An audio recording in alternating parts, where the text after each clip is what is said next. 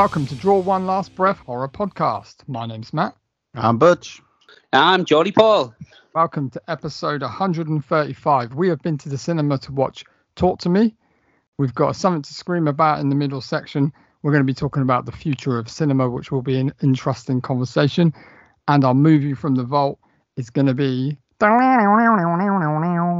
Deliverance. And on this episode, we have a very special guest. He's a very good friend of ours, and he's been on the podcast before. It's Jon, Alleycat Jon, as we call him. How you doing, buddy? Squeal like a pig. Jesus. I should have said he sure has got a pretty mouth. Cheers. Yeah, I'm all right. You all right? All Good. Yeah, I'm good. I'm glad to have you on again, mate. Yeah, it's Been nice. too nice long. To be here. Yep. Good. Excellent. Let's get into things. What have you guys been up to this week? Well, I've been watching some fucking lot of alien stuff, like weird, like Fire in the Sky, which you finally watched it. Yeah, a bit of TV movie-ish, but yeah, not bad. I get what you're saying. Like there's like a weird moment in it, which was pretty freaky. So I went and watched another one called Night Skies as well, which is it's kind of a true-ish story around Las Vegas. And again, it's very TV movie-ish, but again, probably a little bit freakier than Fire in the Sky, I think. Maybe because the aliens sort of just like pop up from nowhere and stuff. But they were very similar in their approach and showing the sort of like almost Skyline approach to sort of like, you know, what the fuck these aliens are doing and alien autopsy and all that sort of stuff. So yeah, pretty damn good. Student Body I watched as well, movie with Kevin Smith's daughter. Oh, I thought you were going to say Student Bodies. No, Student Body. It was right. Okay. Not as good as probably Student Bodies. A lot of off camera kills and stuff like that. And it had like one blood splatter moment. What's her name? Hayley Quinn Smith. Another movie for her to sort of like try her acting chops out on. So yeah, a couple of treats there. And Oppenheimer, which is a horror, you know, very Christopher Nolan's doing quite well in the box office for obvious reasons, sold out everywhere in that 70 millimeter print. That Oppenheimer movie was something else. It was pretty, I don't know if anyone else has seen it in the last couple of weeks. No, John hasn't. I know I went with you, Matt. Paul, you've seen it. It was an experience, definitely. The funniest thing I've seen online is like somebody put on a screenshot of like an IMAX theater, and like it was completely sold out apart from like the first two rows, and there's like one seat taken in the front row, and somebody's put like, who the hell has booked that seat? Because they're just on their own, just one person right at the front row. I'm like, that's gonna be shit. Especially on an IMAX, it's so big. Isn't it? Yeah, you'd be licking Cillian Murphy's chin.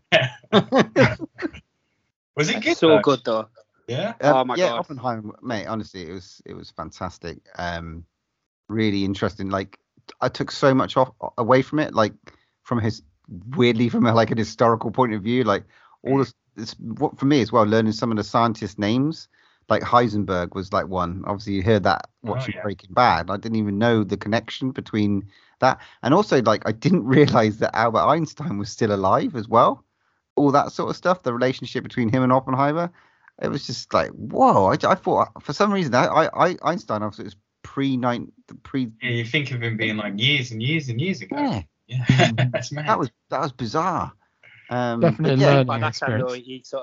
it had been sort of put out the pasture a bit, because I think a lot of his theories got like debunked during that sort of time.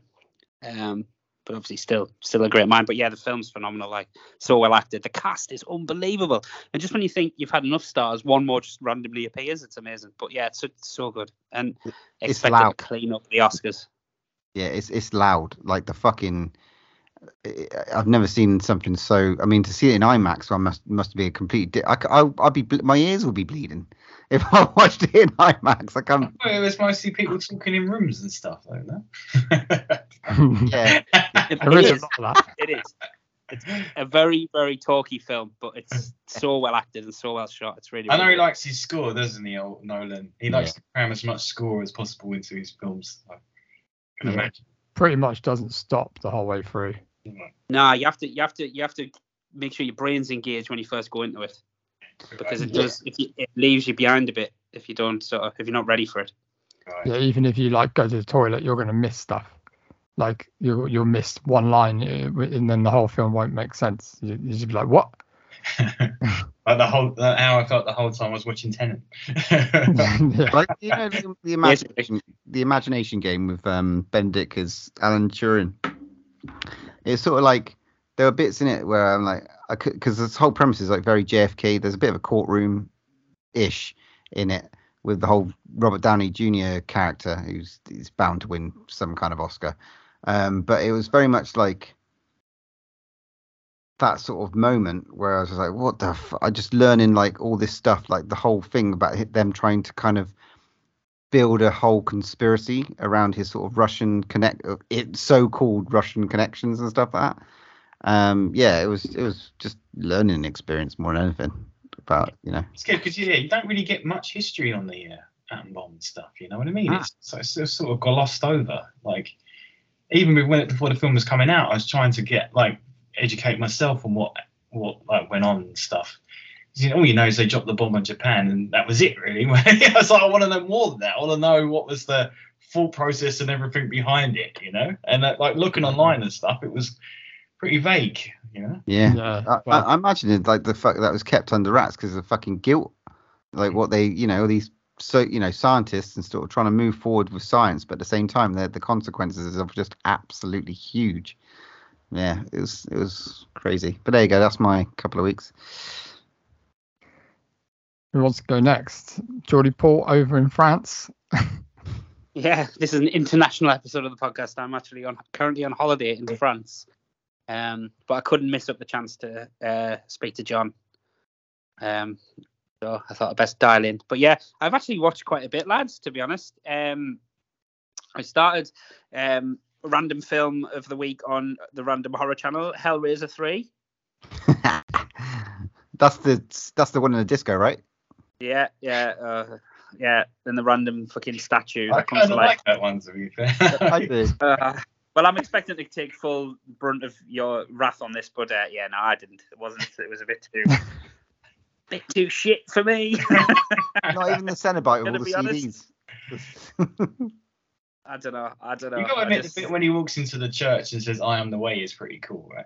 Yeah. Look, it's as ever with these films, there are glorifying moments, but just as a whole sort of piece, it just screams of starting to bleed as much money out of a franchise as we possibly can. Well, there's 10 of them, so. Well, exactly. It was all right, but again, just when you go and watch the sequels after that, it makes Hellraiser 3 look like Citizen Kane in comparison. Yeah, especially when the next one's set in space. Well, to be honest, lads, it didn't get better from there because I then went and watched Venom: Let There Be Carnage. What? I mean, which is one of the worst films I've ever seen in my life. So I actually contemplated turning it off about halfway through, but I thought I'd best stick with it. So, oh my god, it should be impossible to make a bad film with Venom and Carnage in it, but they did it. So, and I can't wait for Venom 3 to come out. Yay! Woo! But yeah, so now, fucking hell, dog shit, absolute dog shit. So apologies if we've got the director of that. Oh, it's Andy Serkis. Sorry, Andy. Shit. Yeah. Then I watched one of my favorite horror films of the last. It's probably 20 years now. I always say 10, but then I'm getting old. So I watched Stakeland. Oh, cool. The vampire movie. Who's the lead of that? It's a guy called Nick D'Amici. Loads of little random sort of acting credits, but yeah, really good. I love that film. If you haven't seen it, it's definitely worth a watch. Considering it's an independent sort of horror film. It does some interesting stuff with vampires and cultists and stuff. So, and it's got Kelly McGillis from Top Gun in it. Yeah, who shows aging doesn't always. You don't always end up like Tom Cruise when you age. Wow. So yeah. But no, it's a brilliant film. So I watched that. I watched a film on Amazon Prime called When the Lights Go Out. It's based in Sheffield, and of course it's based in Sheffield. Hey up, love. All right. And it's basically around the 1974 blackouts. A family move into a house, and some weird shit starts going on. But it's pretty low budget.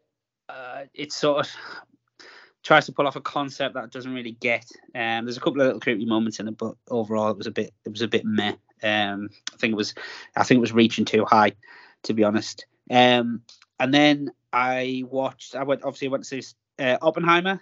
I know this is definitely not a horror, but I went to see the Turtles and fucking loved it. So, and then I don't know, mate. It's got definitely loads of horror elements in there.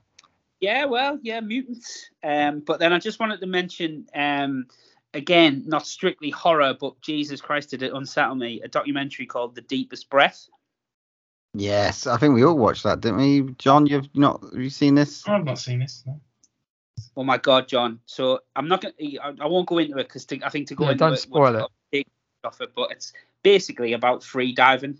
So dive into 100-meter depth on one breath of air and coming back up. All right. I won't say any more, but it's 100% worth a watch because in the first 5 minutes, if they don't grab hold of you, there's something wrong with you. Oh, really? Oh, cool. It's a documentary like true life. All right. It is very good, and the less you know about it, the less you know about going in it. It's better. It's one of the documentaries that comes around, and it's amazing. So okay, cool. Yeah, that was me this week. Cool. What about you, John? What have you been up to? Yeah, I've just been taking it easy the past week or so, kicking back because it was my birthday, wasn't it, a couple of weeks ago. Happy birthday. Thank you. 21. Yeah. And I had a lot of cash in my pocket, and as I said earlier, I went and took advantage of the sales in HMV. Oh, Come out with a yes. nice big stack of like Arrow video releases and 88 films and stuff. So. Well, what was your star buy? What do you think what was the one thing that you think, yes, this is the thing? Oh, I don't know yet, to be fair. I mean, it's a bit of a mixed bag. So what, you just randomly picked quite a lot of... Yeah, a lot of the titles, I just looked at the cover and thought, oh, that looks cool. I love doing that. For him. Best One way. was a recommendation. I don't know who it was, but I think it was a couple of episodes ago. You said about Two Witches. Yes. Yeah, I still haven't watched that. I really liked it. I think you owe me $8.99 on that one, to be fair. I didn't tell anybody to go and buy it. No, I'll give it its due. I was really into the first half, I think.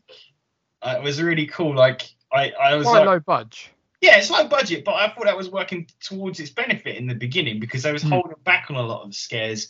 And the witch, when she was just like peering through the window and stuff, was really like ominous, you know? It was really creepy. So I was like, oh, this is cool. And as it went on, it was like, oh, I didn't know where the story was going and stuff, so it kept me intrigued.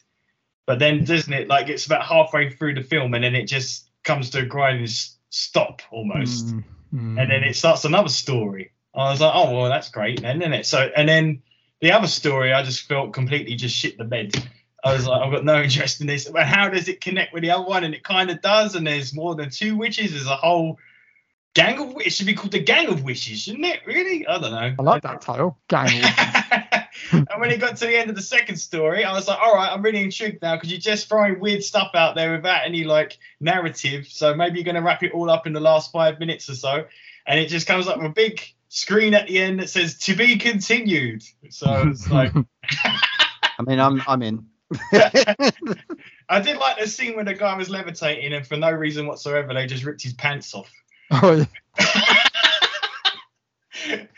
The witch like kind of used some sort of powers to just take his underwear off without being there. It's quite amazing, really. She was trying to basically assault him, wasn't she? I think. Oh my god. But, cool, man. Yeah. And what was the other Arrow video release? There was one I watched this week called Girls Night Out. Okay. Yeah, it had like a bear on the front with like a Freddy Krueger. Oh, yes. I've heard that's shocking. It wasn't the best. I mean, it was run-of-the-mill 80s slasher. I quite like the concept because the killer is like in a high school mascot bear costume. So that was Basically and, like, a you fairy. and you had no idea who the killer was, and it did a good job of like having you guessing, kind of way Scream does. Like it was a precursor to Scream. But again, by the time we got to the end, it kind of fobbed you off, and it was like, oh, it's this girl that you saw for 3 minutes at the beginning. So yeah, and as you say, one of these films where a lot of the kills are off screen and stuff. So that was a disappointment. There was the Arrow Video box set that I was very pleased with. The one looks amazing. Video store. As I said, it's got some classics in there. Cellar Dweller, Robot Jocks, Arena. I mean, Arena. Oh film my where god. there's like a boxing guy and he's on a space station and he has to punch aliens. Fucking yes. A film What's that's that called? Arena. Arena, yeah, it's the whole film set around, the humans fighting aliens in a boxing ring. 100%. If I you need would that. see the artwork of the video, you would have seen it in the video shop. It was one of those that was always on the shelf, wasn't it? Always. Yeah. And I picked it up. I don't think I've ever seen it. Still not, but I used to pick it up all the time. It's one of those. Yeah. All the But yeah, time. it's weird because like it's funny with it because the whole set is based on Empire Pictures, so there was like a company that produced a lot of films in the 80s for like straight to video. So a lot of like films you've probably seen, you didn't realize it was the same company, like From Beyond, Reanimator, Dolls, Cellar Dweller, Ghoulies. It was all part of this in-house like production team that would like make films on a low budget, but like you could just do anything you wanted. So if you had a crazy concept about boxing aliens, then you could just run with it. You know what I mean? And it was all like one of the things and it's all shot on like 35mm, so they all look great. And they're like the main focus was like on having like the presentation of the films, be as high as possible, and like the special makeup effects, like all the monsters and stuff, like the aliens in the arena was amazing. I was sitting watching it, I was like, they can't even replicate that today, like in most major films, Nah, True. Indiana Jones. Oh bullshit. Oh. So yeah, it's kind of like a weird melancholy nostalgia feeling watching it, because I was like, oh, it's a shame because you're never gonna have that, or we might do now that most of these major films are bombing now. It's like, but it was nice to see like a period in time where it's just like any ideas could go through. Like they were just happy to make anything on like next to no budget. You know what I mean? And care about the product. It wasn't just like, sometimes with Troma just kick stuff out and you think, oh, there's not much craft in it. They're just trying to be as shocking or grotesque or whatever as possible. You know what I mean? Like Totally. It's like when they keep going on about making another Gremlins movie. The whole reason why they won't make another one is because the actual puppets cost so much to make. If they're going to do it, they have to use animatronic puppets, and that's going to cost so much money. Yeah, they got the fucking money. They're making bank. Let them fucking spend the money. Stop going in the fucking pockets. Well, we'll get into that later. You hold fire. All right, Matt. Anything else for you, John? Oh, and the last one I watched, I finally got around to watching The Batman, which I missed upon release. So, what did you think? What? Twilight Boy. Yeah. Twilight Boy. Wow. Yeah. I liked it. I thought I was going to love it, but I ended up just thinking it was very good. Like, it wasn't like a 5-star movie for me. It's kind of like a 4-star. I agree. Movie. Yeah. It sort of got you entertained, but it was like you kind of wanted it to be like groundbreaking because but yeah, it was a good movie. I haven't rewatched it yet. I really liked how, like, for the majority of the movie, it's a kind of a small story where it's just like, it almost felt like Seven, but with Batman, where he's just like that's exactly how picking up the clues of what the Riddler's leaving, and like, and just using, investigating the crime scenes. And it was a very much small scale, and most focus was like on the environment, on the city, and it wasn't like crazy, like, I don't know, the city's about to implode or whatever. Until we got to the end. It always has to be. And I was a bit like, oh, you went there. You had to have like the city being like set under like floods happening and being blown up and stuff. And it's almost like they got to the end and they're like, hang on a minute, this is great, but we haven't had any kind of catastrophe. Just put it in at the end. Yeah, I think that was my probably one of the Suits decision, like let's sit around and this is what the people want, and the running time, it was just a bit too long. I think cut down. It's different enough, isn't it? Too long. Yeah. And they could have cut, even though I love the Penguin in it, they could have cut all that storyline out. True. Yeah. It could have just been focused on. There was a lot of characters, wasn't there, for that? I thought, yeah. I mean, I enjoyed Catwoman, but I don't know if she was really necessary either. To be fair, I don't know. I could have done it with just him and Riddler. Defo. Matt, what you got? I've basically watched a film on Netflix. No, sorry, not Netflix. Shudder, called Quicksand. About you got through it. Yeah, just about. A couple go into, like, they go to Colombia on something, and they go hiking, and then they get caught in some quicksand, and they have to use. It's a bit like, one of those films that's all shot in one place, and they have to figure out how they're getting out. And it was okay, but I think they could have done better with it. It's just like, but yeah, it's like I wouldn't waste your time, but. If you've got spare 90 minutes, maybe go and bang it out. But other than that, nah. And I also watched Creepshow 2, just for shits and giggles, because it's a great movie. We also got the one with the raft in it. The blob or the raft? Is it the raft? Yeah, that's it. The raft. Yes, yeah, raft. Yeah. And can I get a ride or whatever it is? Thanks for the ride, lady. Isn't it? That's mental. I love that. It's great. The one with the Indian, that statue that comes alive. That's right. Correct. We also got a screener, Matt, didn't we? We got the opportunity to go watch Cobweb, which is due. It was out in America, but due out very, very soon in the UK. Anthony Starr, Lindsay Kaplan in it. The trailer's out there at the moment. It looks fantastic, and it was a good little movie. Not bad. I'm sure we'll be reviewing it for the pod eventually. Yeah, definitely. Should we get on to some real news then? Go for it.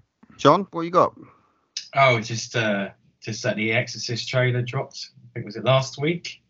Yeah. Exorcist the Believer? Yeah. Now, I was kind of on the fence before the trailer came out. I was kind of intrigued. I mean, say what you will about the Halloween films, I thought like David Gordon Green did all right. Like, I was quite intrigued to see what he was going to do with The Exorcist. I mean, I was probably one of the only people that actually quite enjoyed Halloween Ends, and I was just like, yeah, I'll be interested to see what he brings to the table, because at least with that one, he tried to do something different within the Halloween canon. So I thought, it's not going to just be like a fucking, cookie cutter copy of what The Exorcist was. True. But then as time went on, I heard some negative reviews from pre-screenings and stuff. So I was like, that doesn't sound good. But it's just people, just hating on it because there was a lot of hate with Halloween Ends and stuff. But when the trailer dropped last week, my jaw was just on the floor at how terrible it actually looked. I mean, just in terms of visual aspect, to me, it looked like it was filmed for the Sci-Fi Channel. It was just everything about it was just so bland. I just no. Controversial. Yeah, I just didn't have any of the vibes. When those Halloween trailers dropped. Sorry, they just literally really got the essence of Halloween. You saw those trailers and you was just like, yeah, they've nailed it. The look was perfect.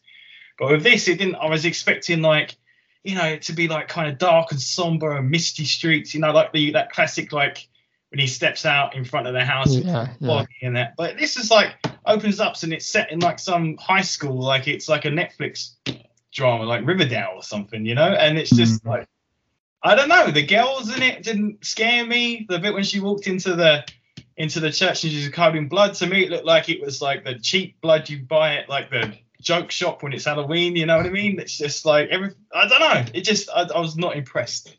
If you compare it to the likes of I don't know if this is a popular opinion, the Nun 2 trailer and stuff like that. There's literally bits in that where I'm jumping out my seat, in the trailer. So I mean, I don't know if the movie's gonna do the same, but at least the trailer sort of. I saw the Nun trailer too because that played directly after The Exorcist when we went to see what do you call it?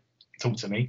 And I turned to Ziv and I said, that looks infinitely more scary than The Exorcist. Yes, Yeah, the problem with the really Nun 2 trailer is you've probably seen all the scary bits in the trailer. Well, we'll see. But I mean, but yeah, I agree. It's an interesting one considering there's like been quite a few trailers dropped. I mean, Saw X as well has also dropped. That looks like it's A mammoth trailer. it's a big trailer. A lot of reveals. Lots of traps. Yeah, lots of stuff going on that I didn't really want to fucking see. And it looks like maybe they're trying to go back to the first movie. But we'll see. I don't know. Spiral. The first, isn't it? Yeah, it's a prequel, isn't it? Isn't it? I don't know. Well, I can't pay attention enough to like when all the fucking things are going in. They're all like going on at the same time. They obviously lost it a bit with Spiral, and they want to go back to him. I don't know. Yeah, but what they do though, and they've already done it because they've said it in the trailer, is they've made him the hero. Yeah. And like, why?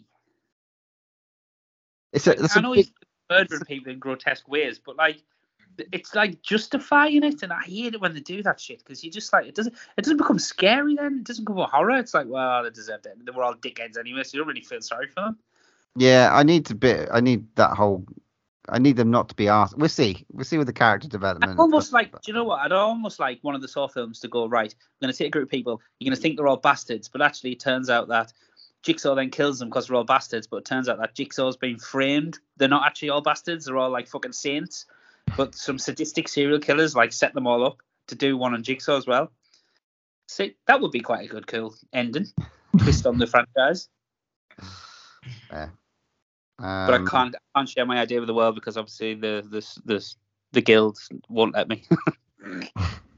Fair enough. Is anybody else impressed with the Exorcist trailer? Because I just ragged on it for like. I actually quite liked it, to be honest, John. So. Okay. I don't know. I could be wrong. I was pleasantly surprised with Evil Dead Rise. I didn't like the trailers to that at all, and when I saw it at the cinema, I loved it. So Yes, Yeah, you're right. I Maybe agree they've with done it. I mean, maybe they've held something back, and because a lot of the trailers. Yeah, I'm not really sure.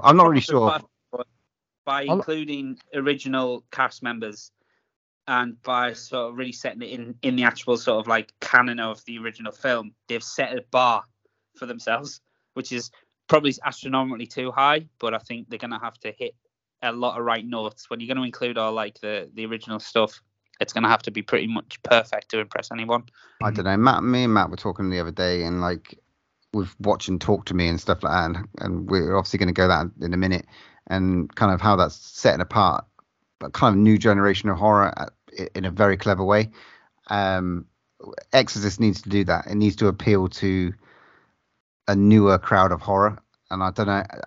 But they're also they've got to also appeal to the masses. That's the problem. Yeah, they've got to make money. Well, horror's making loads of money at the moment. It's like how the fuck are they going to make money? But they're already like 400 million in the hole. Because like that's how much Jason Blum had to pay Warner Brothers to get the rights to The Exorcist. So maybe that's why the film ended up looking a bit cheap in my eyes. Maybe they had to save on the production costs. Let's just hope it's very DIY and its approach. Anything I would say, yeah, you bring back legacy characters, but I don't want it to be like how the Texas Chainsaw Massacre was with Netflix. You know what I mean? That's what with Halloween, you could tell Jamie Lee Curtis wanted to be in it. She wanted to be a part of it. And it all felt like very like. They were fans of Halloween and it felt very family like orientated, just bringing everyone back because they really loved the franchise. With this, it also got like an eerie feeling when David Gordon Green said he didn't want to do it, but he just couldn't turn down the paycheck. So, the thing is, it's a trilogy, isn't it, as well? So. Well, no, cut it back now to just 2 movies apparently. Oh, is it just 2 now? Yeah. Warning signs, alarm bells. The Exorcist Believer, and the other one's called Exorcist Deceiver, I believe. I'm not sure. And the next one is going to be like, what's that song? I'm a believer. I'm a dreamer. It's just going to be like anything that rhymes. Your mother sucks cocks in hell. Well, there's some other news out there as well. Like, I don't know if you know that. The Christopher Landon who did Happy Death Day has been on to direct the next Scream movie. That's right. So Radio Silence are not doing it. Well, there's a plethora of cinema movies coming out over the next couple of weeks. We've got Meg 2, come on, The Blackening, Cobwebs coming out, Exorcist's coming out, fucking Saw X is coming out. There's a lot of horror coming to the cinema, and there's a lot of horror that's making a lot of money this year. So even more than last year. So I mean, Smile so far, like somehow that one absolutely smashed it. So I enjoyed Smile. Sorry, I quite enjoyed it's called good marketing. That's what it's called. Very good. So we'll see what's next. All right, shall we get on to our main review? Let's do it. You busy tonight? You want to turn, eh? My mum leaves at 9. So you're 10.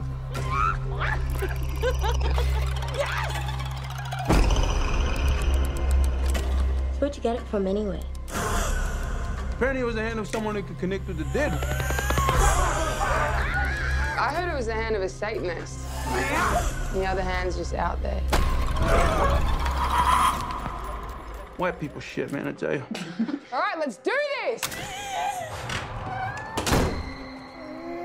You know the drill. Say, talk to me. Talk to me. Haley, fucking stop it, he's choking! 83 seconds, get it off him! What the hell?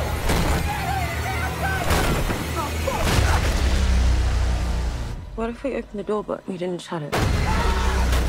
Delete it. Delete it, come on! The spirits, they followed us. We have to do something! You want to do it again?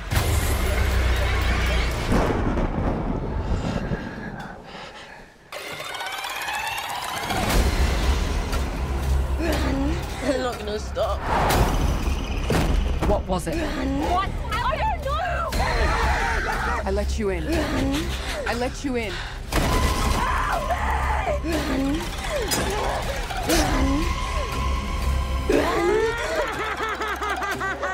Oh my God.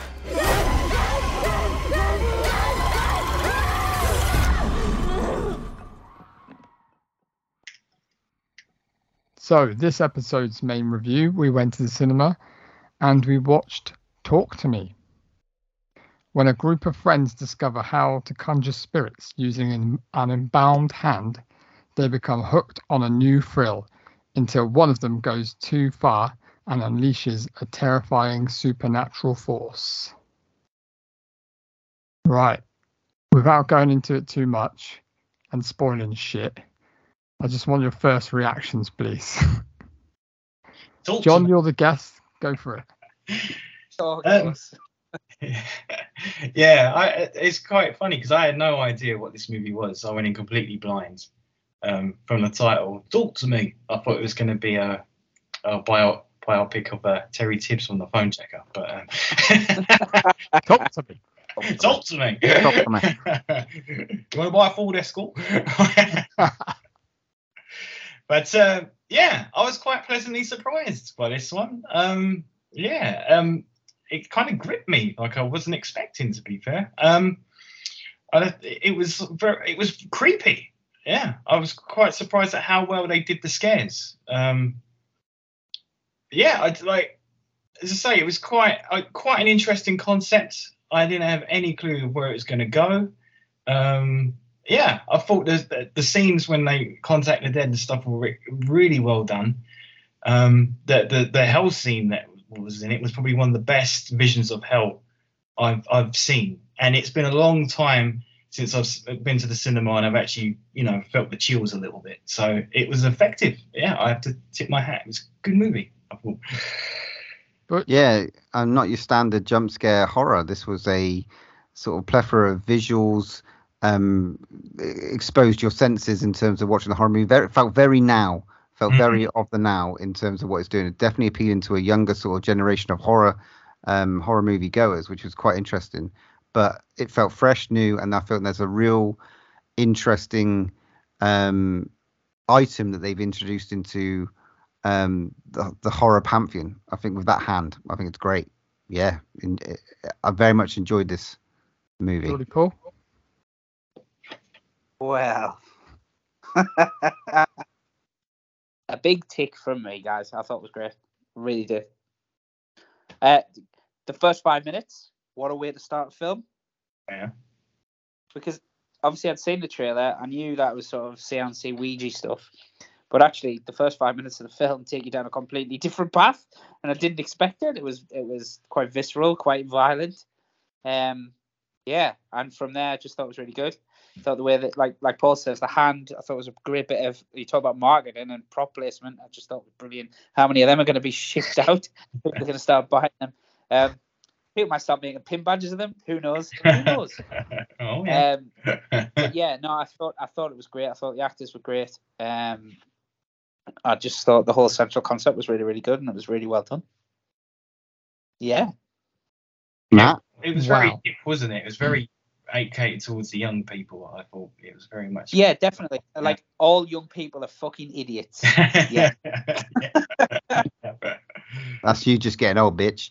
And Matt, what you got? I hated it every second of it. No, I'm joking. I'm kidding. Possibly, this is hands down my favourite movie this year so far. Fucking pun loved intended, it. Matt, there. Hands down. Yeah, that went over his head. He didn't know that he was. I'm too busy loving this film, mate. I have not got a bad word to say about this film. Like the trailer, when I saw the trailer, I was just like, ugh. I was like, here we go again. I was like, not interested. I don't think the trailer gives it any body to the film. It's just like, oh, another one. But I just think, like, literally everything, I just liked everything in this movie. It's fresh, it's new, it's different. The sound design was absolutely fucking off the chain. It actually scared me. I was like, I just felt, I don't know, it's like one of these movies comes along in a blue moon, like, Following, or just like Midsummer or something like that. And this to me felt like that. Every literally scene in this movie I loved. Well, it goes along with that line. So we watched like Hosts a couple of years ago, and you've got a couple of brothers from Australia, the Phillippou brothers. Phillippou brothers who have been an absolute sensation on YouTube. Raka. Yeah, Raka. They're creating like these amazing sort of like almost stunt videos and stuff. Have you watched any of them? A couple of the Jedi ones and stuff like that since I watched the movie. They're great. They're good watch, and it's like, fucking people enjoy themselves filming shit and making stuff. I mean, they've been around for a decade. It's like they're not just kids on the block. I'm not the most person who's watching YouTube every fucking 5 minutes. So it's not. But like, these boys have come up with this concept is absolutely fantastic. The characters that they sort of come up with have got depth, and like they're really interesting. So even like the slow bits and stuff like that, you're still kind of like, I kind of want to know, I care about what's going on. But some of the real action and stunts in this movie and the special effects, I was like, fuck, fair play. I mean, it's sort of, obviously we've got the hand, obviously we've got these moments of like speaking to the dead, and those moments is kind of stunned and shocking. They're not like jump scares, but they do kind of go, "Ooh, fucking hell, what did I just see?" And the moments of violence, especially with the young brother and stuff like that, like that was fucking shocking. And I was like, well fucking done, well done on like just being able to deliver that sort of phase of violence in sort of, and making it so like prevalent to the movie and not just like necessary. I don't know. I really did get on with this for most of it. I was impressed with how they did the scares, like when the ghosts and that would show up. It wasn't like most modern films that are catered towards a younger audience, like where they rely so much on like the sound system and like, the big noise and jump scares and stuff. This is very much when the ghosts show up, it's mostly silent because they're just in shock, and and everything was well lit and stuff, but the makeup and everything, and it was just so well done. It's like the filmmaking and the editing, and just, I was really surprised at how effective it was with so little. They didn't have to try so hard to try and push the scares. You know what I mean? The pacing of it was really well done, wasn't it? As well. It just there was no, for me, there wasn't any kind of boring bits. There wasn't no bits that I was thoroughly like kind of just in it, and just I love the way, obviously when there's so many possession films out there. Like, I was thinking, how are they going to do it? And they literally done it in a different way. Like the way the eyes went black and they kind of take their head back. And I love the whole lore around, it's got to be 90 seconds. You hold the hand for 90 seconds. You let them in. And it's just like, obviously we're all like, for fuck's sake, that was way more than 90 seconds. We all knew that was going to fuck everything up. It did kind of remind me of Flatliners a little bit, though. That's the one thing I'd say. Completely. That testing They it. keep pushing each other. They want to do it for longer. You know what I mean? And then the ghosts are not really quite gone. They're still hanging around and stuff. 100%. 100%. But Yeah. I liked how this sort of kind of brought the new sort of like, like a film like kids doing stupid shit at parties. You can imagine people are going to start doing this type of shit at a party, like Candyman or Bloody Mary or that type of stuff. They've actually sort of made that overnight of this new sort of thing that you'd be a bit sort of, oh, we'll try it, but will I try it? Will I really do it? I thought it was really good. Like, you can see, like, it's got a bit of a legacy to it where, like, the more and more people that'll see it, it'll ingrain itself into a bit of, like, popular culture, whereby you're like, oh, let's do the hand thing. Like a Ouija board, essentially. So, yeah, no, I thought it was very clever. Yeah, it was reminding me, like, it did a good job of reminding me of the days when peer pressure was a thing, and you wanted to impress your mates and show how hard you was, and you know what I mean? It's funny you talk about peer pressure, because it reminded me of a moment I had over the weekend about making a certain person do a forfeit for a hen party that we're out with. But we won't name names, but there was a lot of pressure there saying, even when they were saying, do it. But I want to talk about the cast really for a little bit, because the main actor, Sophie Wilde.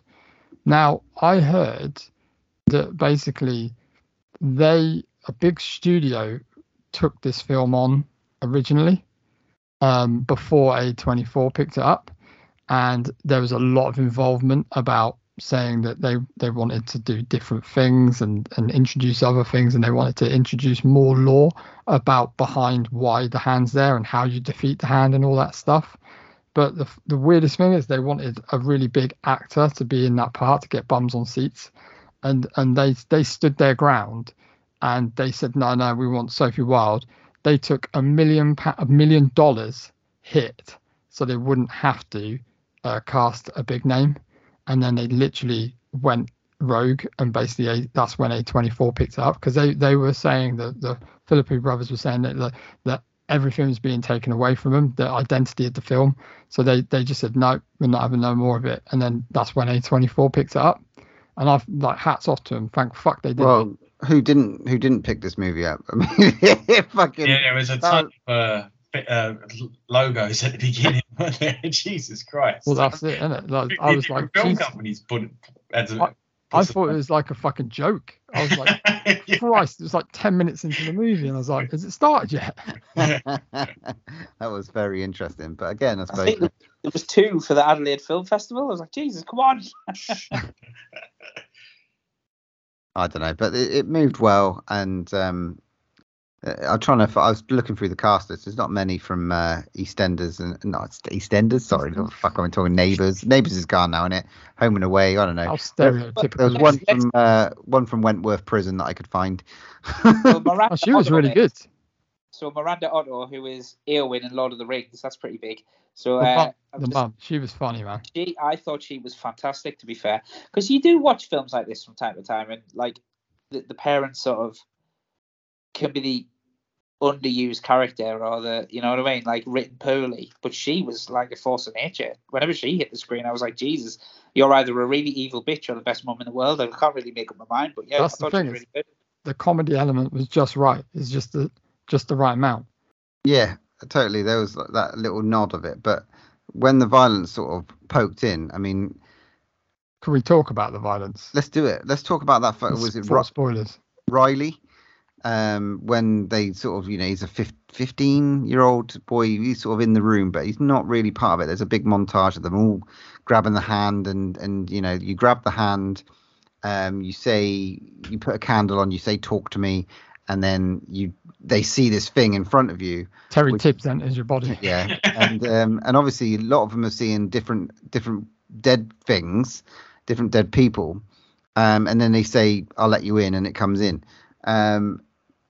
Whatever he let in was messed up, because there was one bit before where the kid was like masturbating on the floor and snogging the dog and all that sort of stuff. It was fucking gross. The montage was fucking brilliant, though. It was. I thought that was so well done. The montage where they're just shot after shot after shot. It's just like, fuck, that must have took so long. Yeah, it was immense. But then Riley took the helm, and the entity that sort of took him and just started smashing his head on the table, threw him across the room. It was brutal. Mental, wasn't it? It was really. There's certain things when that happens. Now, me and Butch watched a movie that still isn't out called Hosts with an S, and there's a scene in that, a dinner scene, and when it happened, I looked at me and Butch just literally looked at each other from the screen at each other, and like was shocked, mouths open. I did exactly the same thing with Side of Serb in the cinema. I looked at him, he looked at me, and it was just like, I actually said, fuck. I was like, what? And the whole cinema gasped. And they never showed you his face until a lot later as well. You never really got to see the sort of result. You just sort of had to kind of play it in your mind. That was a lot of what he went through. When you did. I was really wincing at the point when you thought he was going to rip his own eyeball out of his head. So I was just like, Jesus. But then the chair flies over, and then he starts hitting his head on the fucking sideboard as well. I just didn't expect that they were going to go that far. And like you said, John, that eyeball thing, I was like, are they actually going to do? I didn't know. I had my hands out. I was like, can I just say, on that point, it's a fucking 15. I'm like, how did they get away with it being a 15? Is it? How? The only thing I will say about it is that from that moment, which was about, I think, 45 minutes into the movie, I think with that moment, it didn't really grow from there in terms of the violence, and I just felt the movie sort of just stayed there. You forgetting the shower scene. I remember the shower scene, but it wasn't as violent. I agree. It sort of plateaued at that point. I thought it was going to up the ante, and it kind of stagnated. But like John alluded to earlier, there was some other fucking scenes in it where you're just like, am I watching Hellraiser? I don't know about you, but like you're saying, like, wow, that are you saying until it got to the house scene, or are you saying it didn't after that? No, after that thing with Riley, it didn't up the ante in terms of you did see a baby getting munched, right? Did you not catch that? Sorry? I think I missed that as well. In the house scene, there's a little looks like I saw that baby munched in the head. Oh wow. You must. I mean, it was very quick cutting at that house scene, though, wasn't it? It was very Event Horizon in terms of its cut. It's like I could do what happened in that scene. I want what is going on. I don't know. I tend to disagree with that, because I know you're like saying it kind of maybe it plateaued. I don't think it needed to be. Why did it need to up the ante even more after that? I didn't say it needed to. I'm just saying it didn't. The scene, Fair enough. Fair point. Yeah, there was some standout scenes. I mean, the fight with her father was also very good. I thought that was quite visceral. It was quite intense. All the scenes when the spook show, it was very intense. The whole, supernatural aspects of when they kept showing up. But I would say, I don't know if it plateaued, but for whatever reason, when it got to the very final act, I did zone out a little bit. I don't know why, for what reason. It's just like when that whole bit when she goes to the hospital and then she's got the kid in the wheelchair and she's pushing him down the slope. I just kind of was like, the film's losing me a little bit here. I don't know what the reasons were. I've been thinking about it all week and I can't. And I took turned to Ziv and she said, I kind of like, it's losing me a little bit at this point as well. And by the time you get to the actual finale, it should be a really shocking moment, don't you think? When you realise that now she's gone to the other side. And it was kind of like played for laughs a little bit at the end. I didn't have the emotional impact I was expecting No. Yeah. It didn't. No, agree. It didn't for me. I liked that moment. I must admit, I did like that moment, but it didn't have that emotional moment, and that's down to the fact maybe I was just like completely at a peak at that moment, and it just didn't drive on from there. Even though her story, like afterwards, was fascinating, like trying to work out like, is she possessed or is she not? Why has she got some dude's foot in her mouth? Is it the spirits and all that sort of stuff? There were some great moments. I like that, the like astral projection kind of shit, man. I thought it was cool. Yeah. I like that. But like Insidious, like the first Insidious movie, it fucking went, and then you went into the further afterwards, and you're like, I'm sort of drifting through the further. That's the only thing. I mean, it's not in a bad way, but because I did this is very good. Yeah, it was only a very slight nitpick that I had, really. Like, I just wish their ending was a little bit more handled a little bit differently. I don't know. Like, did anybody like think like I was getting a feeling that the dad was going to be like dead as well, or he was a ghost? Because every time he turned up, there was no one else around. That one bit that went through my mind. And then like, when the guy comes, her ex-boyfriend comes and stays with her, oh, foot in mouth. Also, when they're screaming, he's screaming and they're shouting and stuff, the dad don't turn up, and I was thinking, fuck, man, are we gonna have like a situation where dad's fucking dead? Because it's like you see him in the background at the kind of the funeral or the reunion, whatever it is. It did a lot of things with the cinematography, which is really unusual. Like, there was never two people hardly ever in the same shot. Yeah. Always when they was talking to someone else was a bit out of focus, and vice versa. Yeah. And I think it was trying to emphasize the feeling of loneliness and isolation, and that's why she wanted to talk to her mother so much, because she just felt shut off, alone, right?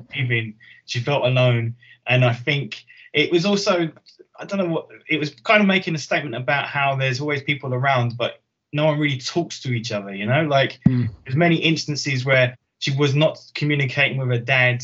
She'd go and see her friend, and her friend's like constantly looking at the phone, like scrolling through Facebook and whatnot, and it was like no one was really paying attention. Yeah, and paying attention to each other, but they all wanted to contact the dead, which was really weird. So it was kind of, I think it was trying to play like that feeling you have probably when you're grieving, when you're going through, when you lost someone and you feel like you're kind of shut off from the world a little bit, and no one really knows what you're going through, and also being a teenager, and when you've got a lot of angst and stuff, and that's kind of sometimes feel like you're alone, you're on your own. So I think that was a stylistic choice with the cinematography to kind of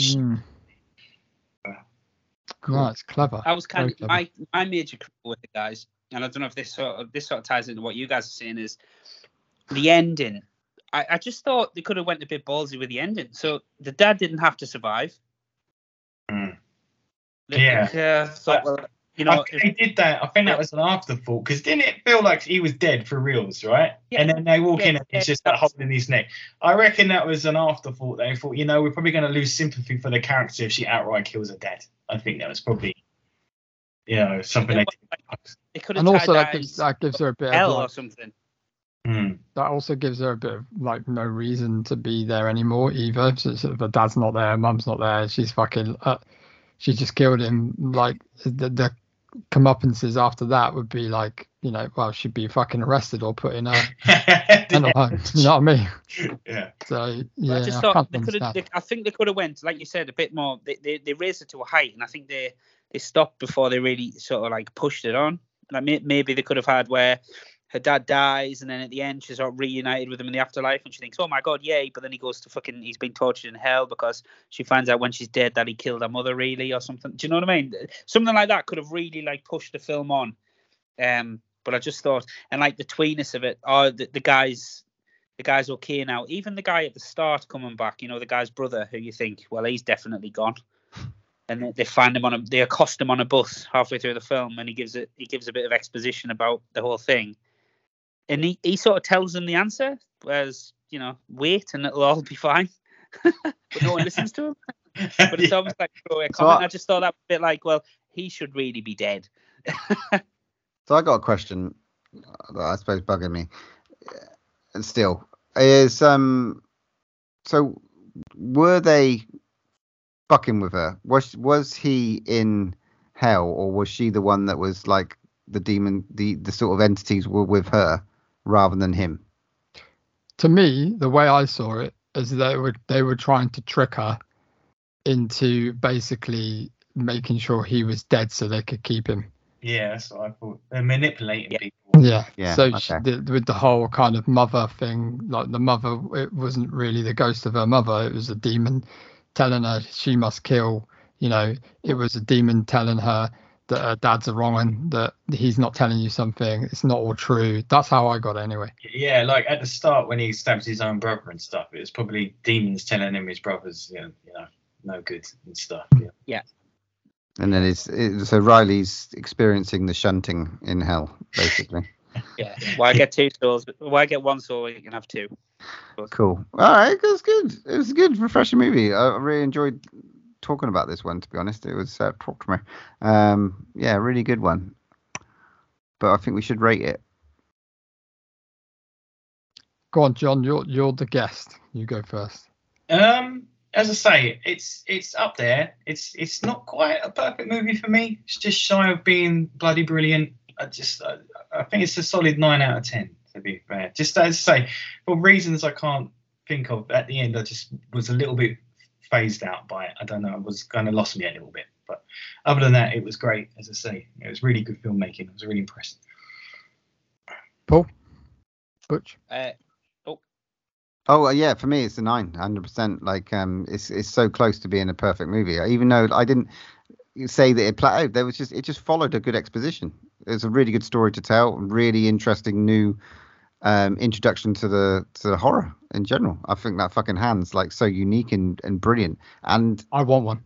Smells franchise to me, but we'll see. Yeah, I kind of like the way they didn't give the hand much backstory. It was kind of cool that just to be like, oh, yeah, I got it from this guy and he got it from someone and it probably used to belong to a spiritualist. We don't really know. It's kind of nice to have something that was a bit ambiguous for change, you know. Completely. Geordie Paul? I'm going to go slightly lower just for just the ending. And I definitely think they should have killed that horrible bitch who fucking owned the hand and was an arsehole. Healy. Is it Healy?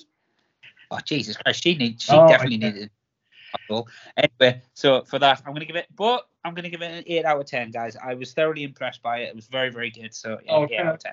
Can I just say one more thing as well? Another slight nitpick. Who the hell still has the Crazy Frog ringtone on their phone? Just Jay from the In-Betweeners. Apparently that is based on one of their friends' characters, one of the guy's friends in real life. They went to a funeral and they were at a funeral and his phone went off. It must have been when that old craze was on. You know, when was that? Fucking early 2000s. 20 years ago, right? Yeah, true. So, I thought that was a very strange decision to put that in there, but now you've given it some context. I think that was more of a personal choice, which is a weird one, because I was also like, what? That's like so old, unless it's meant to be like the 2000s, maybe set in 2000. I don't know. Anyway, I give it a 9 out of 10 as well. For the first, introduction, like most of the cast, it was their first movie. This is their first debut film. They stuck to their guns. They stuck to all practical effects. The soundtrack was brilliant. It kept me captivated the whole way through. Hats off to him, man. I mean, if you're getting calls from Ari Aster and Jordan Peele, and Jordan Peele's FaceTiming you, man, you've done something right in my eyes. I fucking loved it. Maybe now talking on it, maybe the ending was a little bit, and yeah, I hope they don't franchise it out. I really hope they don't fuck it up, especially on that end kind of sting. But apparently, them guys have gone on and now they're doing pre-production, so it doesn't mean they're 100% doing it, but they're doing pre-production on Street Fighter. Oh. Wow. Yeah. That's changing tack. A departure. So if you look at some of their earlier stuff on YouTube, they do a lot of like fatality kills and lots of Street Fighter stuff, and they've got some interesting apparently ideas on how to do the kills. And apparently they've traveled to fucking like Thailand or something to meet the real Sagat that the game is based on and shit. Wow. It's like Yeah, their research is insane, but that will be You interesting. get to the keys to them kingdoms, you fucking exploit it, don't you? Yeah, fuck it. And they have got another horror. It's Jean-Claude film Van Damme now. Yeah. I mean, it could be cool. I mean, because what I liked about this movie is it didn't feel like a studio film. You know, it felt very much indie based and quite grounded. So if they do something like that for Street Fighter, it could be quite interesting. You know, like bring it down a bit and just make it a bit more raw. push that horrible '90s movie out of everyone's mouth. Awesome. Cool. Well, on to next episode's main review. We'll be doing Meg 2 The Trench. So enjoy that one. Go see that bad boy. Right, let's move on to our Something to Scream About.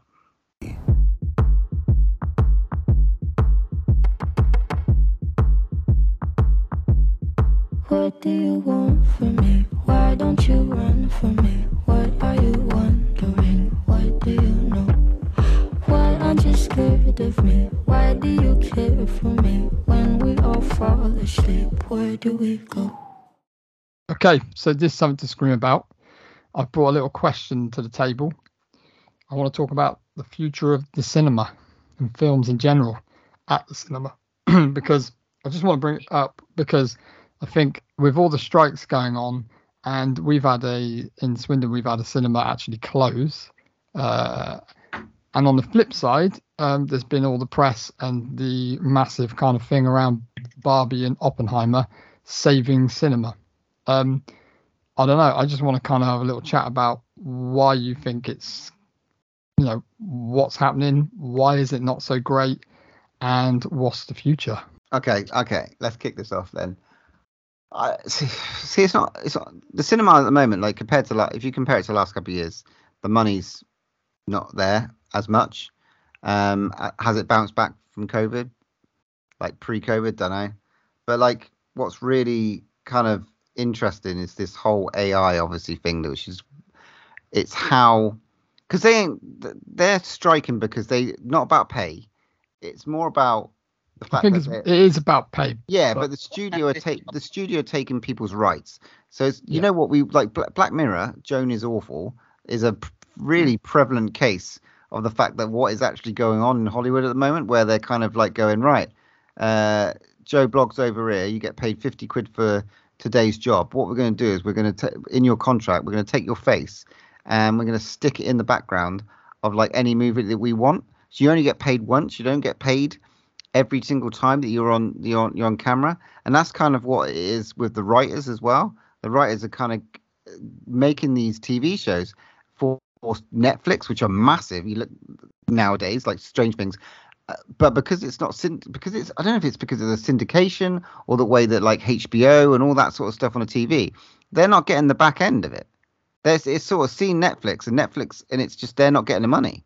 So the writers they have to take more and more jobs, I guess, to kind of keep their head against water. I don't know. To put this in some kind of context. So David Dastmalchian, right? I don't know him personally, but yeah. Mentioned on Instagram today, in fact, that he starred in a massive movie that was put out on streaming. I'm guessing it's going to be like probably something like Suicide Squad 2, maybe. And basically, he said he received a residuals check for $22.50 or something. And this movie's been like streamed over like 500 million times, and it's like one of the biggest box office streaming movies. And like that's how much he gets in residuals.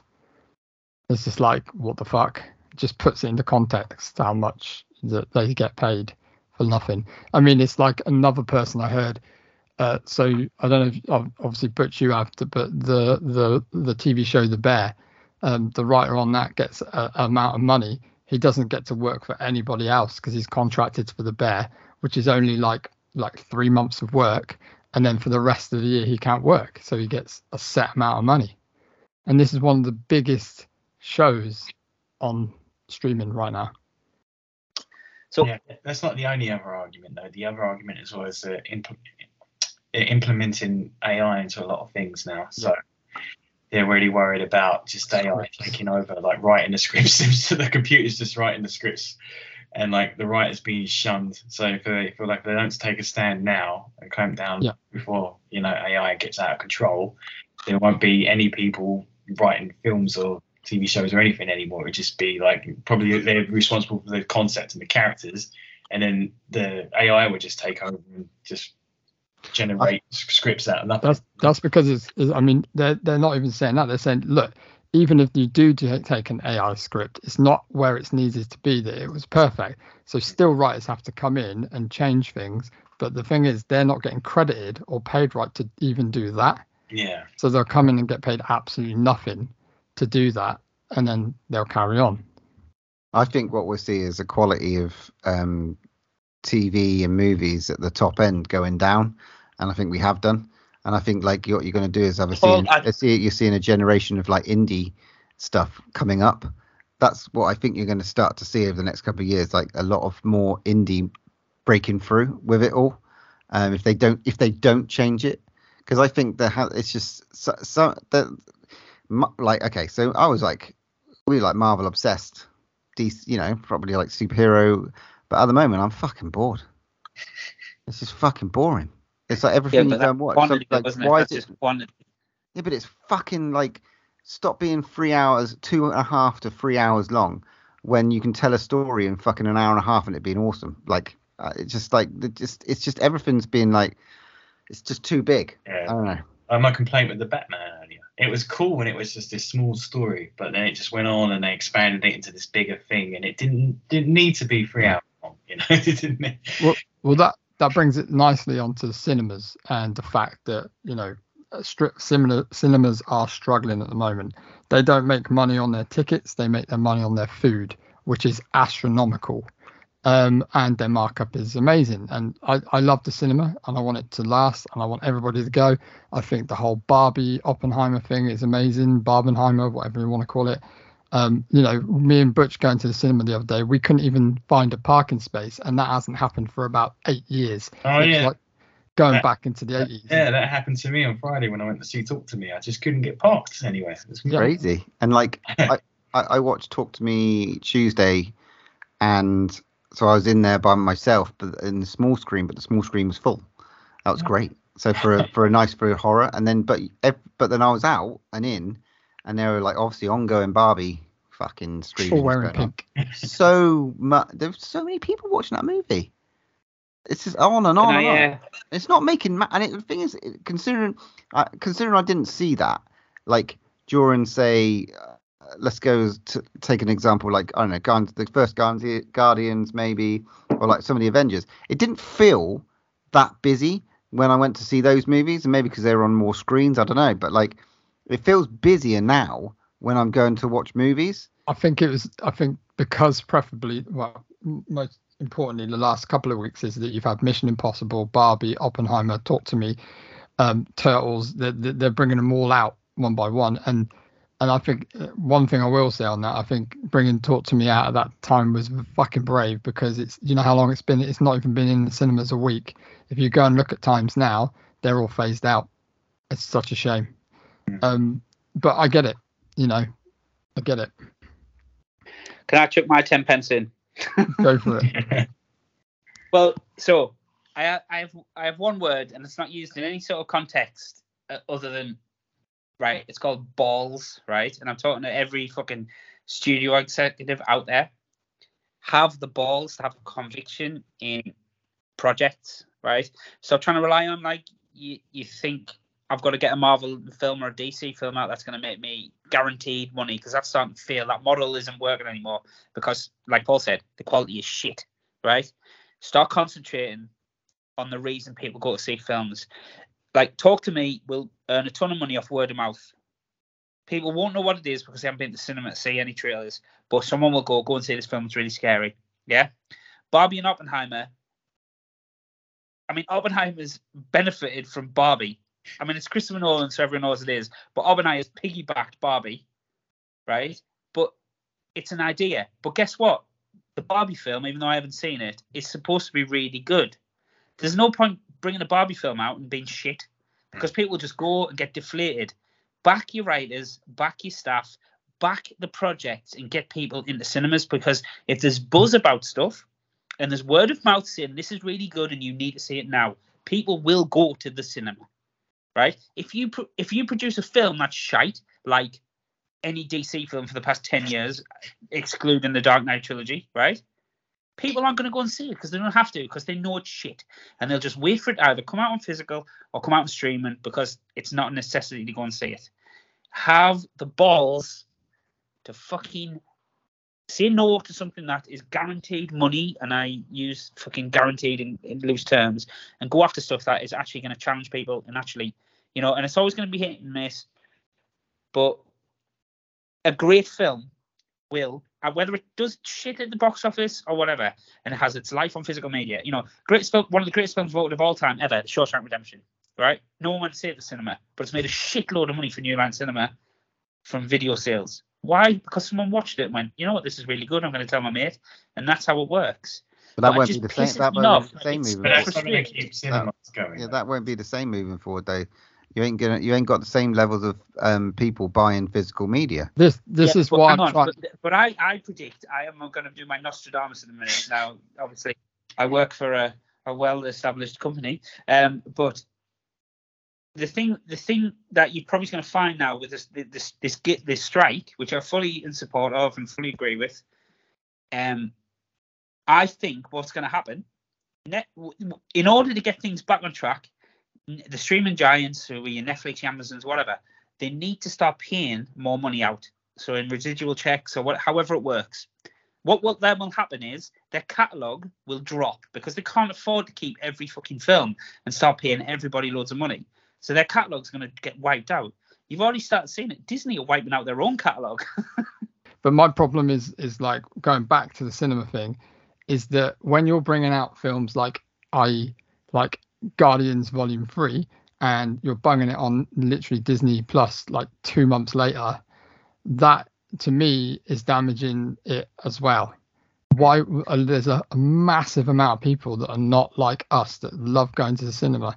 There's a massive percentage that go, why would I bother when it's going to be literally, I could sit in my living room and watch it.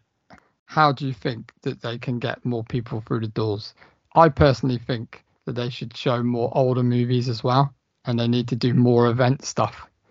Which Cineworld has started to do on the odd. Like, you get, like, for instance, I told you they got Enter the Dragon, like 50th I know they do that. coming up, and they're definitely doing more of it. You're seeing it, you know, like the 40, 50, 4K restorations and all this sort of stuff that are like coming off. It's almost like once every 6 months. Why not do more? Why not do? Or maybe this is the start of a shift in terms of cinema. You know what I mean? What Geordie Paul was saying is right. It's like the everyday man's not that bothered.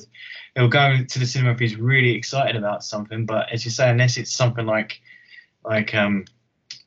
Oppenheimer, then he's probably not going to worry too much. You know what I mean? It's like it's us movie buffs that are keeping the cinemas going. So maybe they should cater towards us and, as you say, do old films, do releases.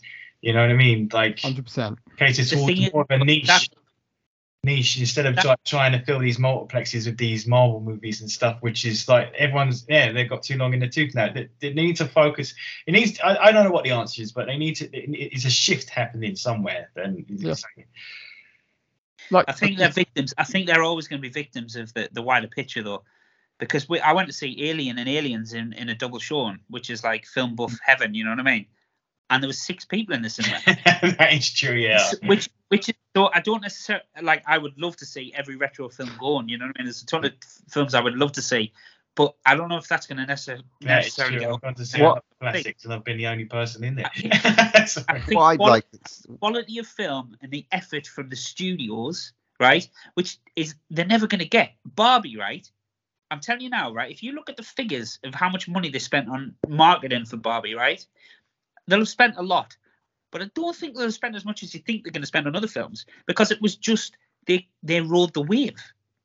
They rode the wave. And Christopher Nolan must be laughing himself silly, because the amount of people that went to see Oppenheimer, like, I was in the cinema when I went to see Oppenheimer, there was people who came out of Barbie and went straight into Oppenheimer. And to be fair, I pissed myself when Oppenheimer finished, because I thought they're going to fucking hate that. But they did it just for the crack. And it's how you tap into that. How do you go, I need to go and see this. But like you said, Matt, you're right in saying go back to, you need to wait 4 months before it comes out on physical media or a streaming site. Yeah. And if you really afford to wait that long, it's got to be like, it's like the brutal days of the past where you'd have to wait like 6 months for it then to become rentable, or even like a year to buy it to have at home. It was... Remember hearing about films that came out dangle the 6 carrot, months man. before you were going to see it. It's too instant. It's too instant. And do you remember, like, back in the day, like, that's another thing now it doesn't help, is just the quick turnaround. Films are in and out the cinema so quickly now that you don't really get a chance. I remember when Jurassic Park came out, that fucking thing was playing for 6 months. Robin Hood, Prince of Thieves, when I was like, 10 or 11, I went and saw that film fucking 5 times. First movie I went to see. I was out for fucking, and like, Wet, the song was in the charts. Bryan Adams, not Wet. Whatever. But you know, He-Man, Masters of the Universe. That was on for about 20 years. I think we've got to close this conversation because we've got to talk about the next movie. But I saw you getting bored, didn't you, mate? Yeah, well, a little bit. But like, you know, I find it fascinating. I'd love to see the data on how many blockbusters were released each year from like the 1980s compared to now, because it feels like now there's like fucking almost 20 to 30 blockbusters a year. Do you know the interesting thing on this? This is where shit starts to get real and the shit really hits the fan. Is that if Netflix, Amazon, Disney Plus, all these streaming sites, if they do go down the ad route, they have to then tell everybody all their figures and facts and how much they're making, how much they're paying, because it's all on record and they've got to expose that. And that's when it's going to get really interesting. I think there'll definitely be a shift into more of a, and you might think this is wishful thinking from me, but I think there'll definitely be a shift towards physical again, because if you can't get it, you'll have to buy it from somewhere else. Fingers crossed, mate. Fingers crossed. Well, hopefully, but I genuinely do think that's going to happen. Anyway. Should we talk about some inbreds? Right then. Hi, John. Hey, I did it. Right, let's move on to our move from the vault. Where are you going, city boy? We'll find it. It ain't nothing but the biggest river in the state. These are the men. Nothing very unusual about them. Suburban guys like you or your neighbor. Nothing very unusual about them until they decided to spend one weekend canoeing down the Cohulawasi River.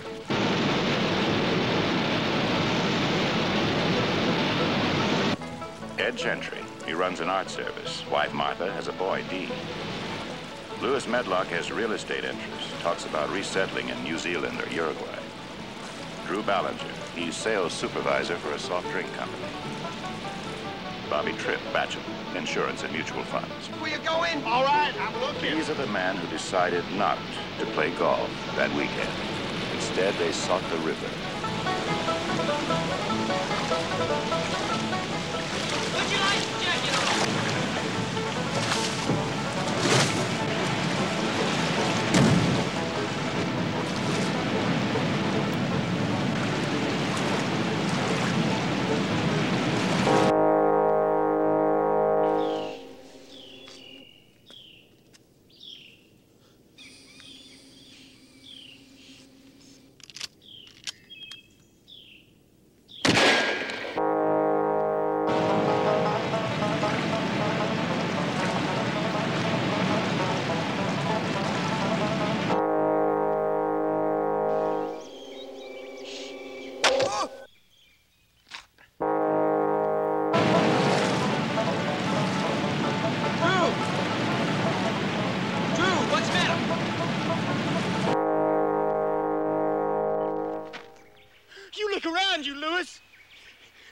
Out there anywhere watching us right now.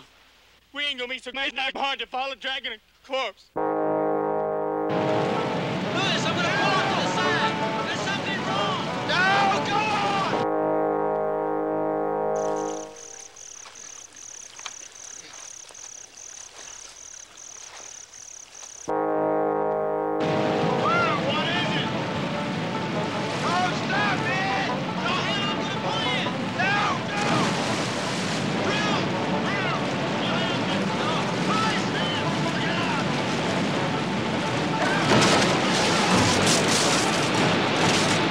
John Boorman's film of James Dickey's explosive best-selling novel.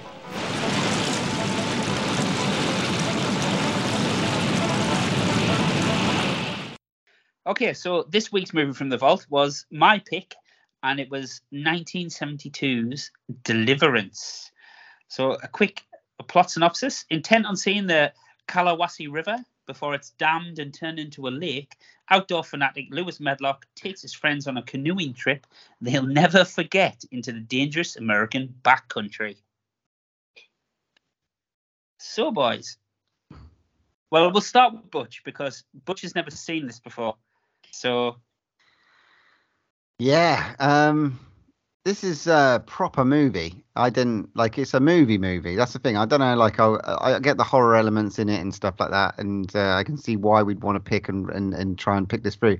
But this is like, and I've avoided this for years. And I don't know fucking why, but like I've watched The Deer Hunter, lots of like those sort of movies around that era, the sort of post Vietnam movies and stuff like that. And it's like, I don't know, for some reason I just thought, I don't know, I just didn't want to watch a guy get, raped in the woods, maybe, I don't know. But it's a genuinely a really good movie, like well acted, well structured, and like well photographed. It's very DIY in its approach. It's sort of like kind of up my street in the way that it's filmed. Nice little, going on a little canoe trip down the river. You should love this shit. You love all that crap. Yeah, I get a bow and arrow. Man of the wild, aren't you? You like expedition. I was thinking when I was watching it, I was thinking this could easily happen to Butch. Easily. Which end? Right. I mean, it's been. No, I'll just to give you a little bit of why I actually picked this film is this is in like my top 5 scariest films of all time. One of my real fears is sort of that hillbilly sort of Hills of Eyes type of stuff. So it's always freaked me out, and I think I've only ever seen it twice. Well, twice before, and it just freaks me out. It still does. So yeah. So that's the background of why I picked it. So John, Paul, you haven't grown up in Swindon, mate. I know I've been out in Swindon though, so that freaked me out. Only once, never again. Go on, John. John, what did you think? Yeah, it's a good movie. It's really got that hallmark of feeling like it's a classic film. It's, as you say, it's very reminiscent of like what you said, like The Deer Hunter or like Taxi Driver. It's kind of like of that ilk. It's got that real. I don't know, just something about the filmmaking. It just feels like a proper film. Yeah. And yeah, it's a good movie. I saw it initially. I think I was 18 because I remember I was in student halls when I was at uni, and the guy next to me was doing a course on American Studies, some bullshit course, I don't know. And he's like, they'd given me a stack of movies to watch, and one of them was Deliverance. He was like, "Do you want to watch it?" And I didn't know any idea what it was about.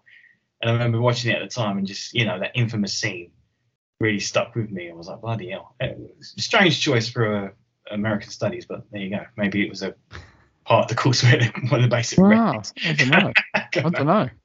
But I remember that some of the visual imagery always stuck with me, and I don't think I'd seen it until now this week. And again, watching it in HD and everything, I was absolutely really floored by the movie making. I thought it was really exceptional. It's got some strange choices in it. I think some decisions that they made was a bit odd, but yeah, I thoroughly enjoyed it, and I was surprised at how tense it was. I was really like on the edge of my seat in parts of this, and it being an older movie, it still had a lot of punch to it. I was surprised at how much weight it had. But yeah, I really enjoyed it. It's a good pick. Yeah, I thoroughly enjoyed this because it's been a long time since I've seen it, and just like I think I always saw it when I was a lot younger as well, and it was interesting because I totally missed kind of the social element of it as well, with the fact that they're basically building this huge fucking dam that's going to take away all these houses that they don't really give a fuck about, and it's sort of got that kind of element running through it, and with the kind of kind of the comments and the inbred and the kind of like are you as bad as them? Are they as bad as you? Kind of thing going through it. But it asked a lot of questions, didn't it? Yeah. Like what's right and what's wrong. You know what I mean? It's just like it has you questioning kind of a lot of different things, which and I found. Even back then, I was surprised because they're talking about where society is going, and he's all like, "Oh, we're all going to be replaced with machines and stuff." And yeah, I was like, Jesus. Talking to machines. Fucking Burt Reynolds in this movie. I had feelings when he showed up. I was he's got a pretty mouth. I mean, he was built. I mean, he's a very attractive. I want to get myself one of those cut off fucking wetsuit vests, man. You know what I mean? Yeah, they look pretty dapper in that outfit. I think anyone who watches The Walking Dead, Daryl Dixon ain't got shit on Burt Reynolds. Right, I got to read something quickly. Rusticabophobia is a fear of rednecks or hillbillies. So there you go. That's what I have. Yes, 100%. Wow. But yeah, this is a proper movie that we got to watch. You know, that's what the way I felt about it. And it's like the harrowing scenes and stuff like that, the sort of nervousness and tension building with the simple going down the rapids, which, you know, is really intense in sort of those moments that they sell. The dueling banjo scene. Yeah, we got to talk about that first. Oh my word, it was easy. Like, do you remember, like, we talked about this, like Cabin Fever, the kid with the cry and stuff like that. It's like that's where that was born from, really. Oh yeah, absolutely. 100%. Yeah. It's nuts. It's like he's a really odd looking chap. Wrong turn. Well, yeah, exactly. Wrong turn, hills of eyes, all that sort of thing. But he can play a fucking mean banjo. Weird. It's all the weird, fingers he's got. It's so weird. It's like that kid just the way he just is. I mean, he wasn't really a huge actor, but like literally, it's just like he's so weird and stove-faced. It's so funny. I read an article about this actor like a week ago. It's a coincidence, and he's worked in and out of Hollywood as the years have gone on, but now he's literally just like working in like a supermarket or something, like stacking shelves and stuff. Why the fuck isn't he doing like the circuit, like the science circuit? Like, he'd clean up. I think I might have read the same thing, but it wasn't like his official retirement from acting or something. Oh, was it? Oh, I don't know. Wasn't something like that? Yeah, I think it was. It was like he is now retired from acting. I was like, what? Right. Yeah, why is he not doing every Comic Con go? But that scene is so interesting because it starts it off and it's just like everything just feels really unnerving from that get go. It's like and for the fact that what I find fucking hilarious is they're just happy to give their fucking cars to complete people that they've just fucking slagged off and like, there you go, there's $40, now fucking drive my car, and then have the audacity to fucking drive in front of them all the way. Isn't that one of the themes from the film though, mate? It's that whole like we are a higher class of citizen than you type of thing. Like, sure, you will do what I say. If I give you enough money, you'll do what I say. I've got enough money. I'm more educated than you. Even the dueling banjo scene, obviously you've got Ronnie Cox playing the banjo at him, and he's like, oh, well, I'm going to test you. And actually realizes he's great. Now, obviously, Ronnie Cox is sort of like the emotional heartbeat of the film, but it's almost that like I'm going to try and one up you. You can't be as good as me. And actually, he was quite pleased that the kid was great, but the rest of them were like, yeah, whatever. Let's on the fence guy, isn't he? Yeah, it was almost like, yeah, whatever. It doesn't matter. Like, what are you on about? They were actually arseholes. They were arseholes to everybody at the start. Yeah, they're all going very much with a chip on their shoulder and very cocksure of themselves. Like, even when he's driving to the lake, he's like telling him to slow down and why don't you go behind the other car? And he's like, I know my way around there. And he goes the wrong way and stuff. Sounds like someone I know.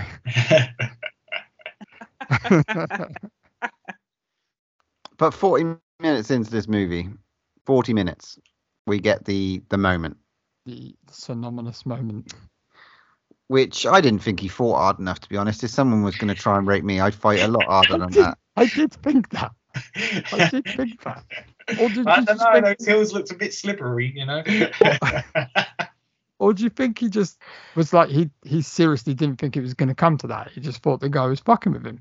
Like, not literally. I mean, I'm sure it's a case of like, you know, there's a fucking shotgun there, and I'm like shock and awe and like, what the fuck? What they make me I'm not taking my pants off. You got a shotgun in front of me. We shoot me in the fucking head. I ain't living with the fact. Shoot him in the dick. Yeah, I don't know, man. I'll shoot him in the dick if he moves. Yeah, maybe. Like, did you, as a viewer? Well, we knew it was coming, but I was watching this with Ziv, and she had no idea that was going to a rape. Yeah, she's like, "Oh my god, what?" So he's raping him. I was like, "Yeah." So she thought he was just like fucking around, you know, like slapping him and like just trying to humiliate him. She didn't realize it was going to go to that level. So maybe that's a character fault, you know. Because he was getting really turned on by the piggy noises. that's what I'm like thinking. Well, he must have fucked a pig. Right. Like, literally must have, because that's what gets him going. Obviously. That is quite interesting though, like, because obviously I have never seen the film, but I knew that was coming. I could hear all the. Those lines and stuff like that, which you've heard time and time again in like different fucking guises and stuff like that. You got a pretty mouth. It's like, fuck, I've heard that fucking thousands of times in different sort of pop culture and all this sort of weird stuff emulated. And I imagine watching that in 1972 and just like the first time you're like, what a bunch of cunts. Why is he slapping him? Why is he riding him like a pig? Why the fuck has he got his cock in his ass? Oh, God. What is he doing to those massive, oversized Y fronts? To see that get into that view would have been something. I mean, it was shocking when I saw that in 98 when I was like 18. Yeah. God knows what the fuck people thought in 72. Yeah. I mean, and not only that, old John Voight gets literally tied to the fucking tree to watch. Yeah. and that's the thing. The dread is, he's next. Yeah. Because you're like, they're done with him as well, though. Doesn't it feel like he's not trying very hard to get out of that strap just around his neck? He's got like the pipe stuck in there. That's not going to do much, is it? It's just making him breathe a little bit. I did think that. I just thought, ooh, I'm not going to let my mate get fucked up the arse. I'm just not going to do it. I'm sorry, Matt. I wouldn't let it happen to you. That was it. Cheers, mate. And I would have fought a little bit harder, I hope. Yeah, that's then the whole moral. You might like the feeling of the collar on the tree against your neck, Matt. You never know. The moral quandary afterwards, though. I don't know. That for me, that's not really that. Yeah, that was an interesting sort of scenario in terms of debate about are we going to bury this guy or what we're going to do, are we going to go to the police, all this sort of stuff. So you can't really go. There's no there's no witnesses and all this sort of shit.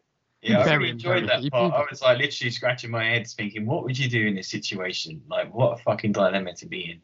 And it's just like back and forth. I think all of us would agree. You just fucking ditch the body somewhere, right, and just run. All right, Burt Reynolds, calm down, Burt Reynolds. I don't know why they was fucking about trying to bury it. I would have just did they did with the other guy. Put some rocks. Yeah, that's what I thought. In the river, done, and then get the this fuck place out. This place is gonna be underwater in a couple of months. So fuck it. If I was I would be like, hello, I was the one who was raped. I'll make the decisions.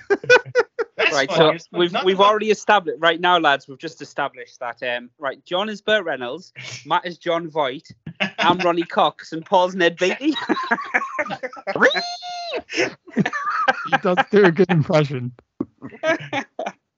That's another thing as well, right? After he's been raped, they're supposed to be good friends in that, but they don't seem to be like that consoling to their friend that's just been. They kind of brush over it. Like no one comes over and says, "You right, mate? How you doing?" They're all just worried about what they're going to do with the body. Yeah, how's your ass? Do you need some Vaseline? But he does say though, doesn't he? He's like, I don't want anyone to know. He's like, I don't want to talk about. So it's sort of like, all right then, well. But I still would have buried that body a lot deeper, like fucking handle sticking out and shit. It's like, what the fuck, boys? Come on, dig deeper. I mean, he did sort of he did say later, obviously, it's like, I'm not going to see you guys for a while. I'm going to go and hide. I'm not going to see you again. But I did think Burt Reynolds' character at that point took a complete different tone. Like, it almost felt like he was like a man without anything to lose. I don't know if I was watching it thinking, has he got some past to run away from? And this is like, the reason he wants to do this type of shit is because he's like, I don't know, there's something going to happen to him soon. Well, they really latched on that thing of that he doesn't give a shit about life, the way he drove, the way he doesn't really have any kids. He's just fucking like full on 100. Yeah, so actually, in some kind of way, he's sort of glad this happened. But again, and it never says that, but you feel like he's like, well, whatever. What about it? It's that deer hunter of it all. They didn't allude to it as much in this movie, but I have to imagine that because it's like the whole post-Vietnam War, they have to kind of had that they have to have been some kind of interaction with that era. So that has to be a reason. But they didn't really go into it in this movie. I don't think they even said whether they've come back from Vietnam or not. But it felt like to me that if they're sort of living in that era, then they kind of had to be that whole PTSD thing. That's the great thing about that type of film, Paul. It leaves you with these questions that you have to think about and you have to just state on it. And I love that type of stuff. Well, another question is that he wasn't shot, right? Their mate wasn't shot on the boat. Yeah, that was so confusing, right? Well, am I the only one thinking that? It's like he just took a nosedive into the water. I rewound it and I'm like, he didn't get shot, and like he just couldn't cope, and so he just fucking dove off the edge, I think. Yeah, that's it. He wasn't shot. He just couldn't cope with the whole moral ambiguity of it all. He was like, which makes the next bit even worse. Don't you think that was too quick though? Like you see him paddling, and he's like, "Where your life preserver?" And he's like ignoring him, and the next minute he just takes a nosedive into the water. There wasn't much build up to that. I felt that was I felt a bit disjointed at that point. Yeah, it came out left. I know what it was going for, as you say. His conscience was eating at him, but it was too. True. But the kind of guy that he is like, you think, oh, he's quite a strong-willed person because he is very kind of looks at both sides of the kind of thing. It's like, we should report ourselves as like, and he's got like a wife and kids at home. It's just like, that's what made me think, well, that's a bit of a weird one. I think he should have been like just maybe knocked in or something by accident. I was kind of hoping when they discovered his body that he had been shot, because I was like, that would make more sense. Yeah. Or I suppose what would have been good if Burt Reynolds had sort of pushed him in or done him over type of thing, because he knew he wouldn't be able to handle, like he would have folded under questioning. Or what a departure though, that Ronnie Cox from what he plays in RoboCop. Yeah, he just went into then like serial villain, which is such a juxtaposition. It's unbelievable. I was watching it, I'd get my head around it. I was like, I can't believe that's the same guy. Fuck, I didn't even fucking put those two and two together. Fuck. Yeah, that's quite a different. Do you familiar with who he's in RoboCop? He's the fucking guy with the glasses, right? No, not the guy with glasses. It's the one who's in the ball. Hagen? Oh no, I'm talking about Total Recall now. That guy in Total Recall. Who's he in RoboCop? He's the one that's like the leader. No, he's like the OCP chairman. Yeah, he's the one that gets shot by Ed 209 through the window in a suit. Ah, okay. Fuck, I haven't put that together. Yeah, okay. The chief in Beverly Hills Cop. Oh yeah. Blimey. but I mean, after this, there's not much else going on apart from like the investigation, going back to sort of society and stuff like that. And obviously, the movie just goes. Obviously, what's his face? Wait, hold up a minute. Can we not talk about what happens after that? Like he takes a nosedive. So then they go down. Can we talk about what happens with John Voight? Yeah. Yeah. They go down the rapids and stuff, and the canoes all get fucked up, and they all like that's pretty gnarly. When Burt Reynolds' leg is all fucked, he's got a broken leg, and you see the fleshy bit sticking out from the bottom. Yeah, that's weird.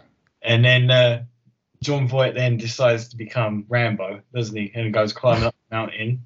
Leaves the fat one down at the bottom there, and. Well, he's got a sore ass. God, you wouldn't go rock climbing with a sore ass, would you? But I have to comment on the very much hokey day for night shots that they included. I almost thought he had a psychedelic trip when he was climbing up the mountain there. Did you notice that? How weird the skies? Yeah. And that was. It did feel a bit like padding. It felt like about. I can understand why they did it, because it's very difficult to do night shoots, especially in a real location like that. But it did make me laugh. So the film was pretty much flawless in its cinematography, and then you got this hokey day for night.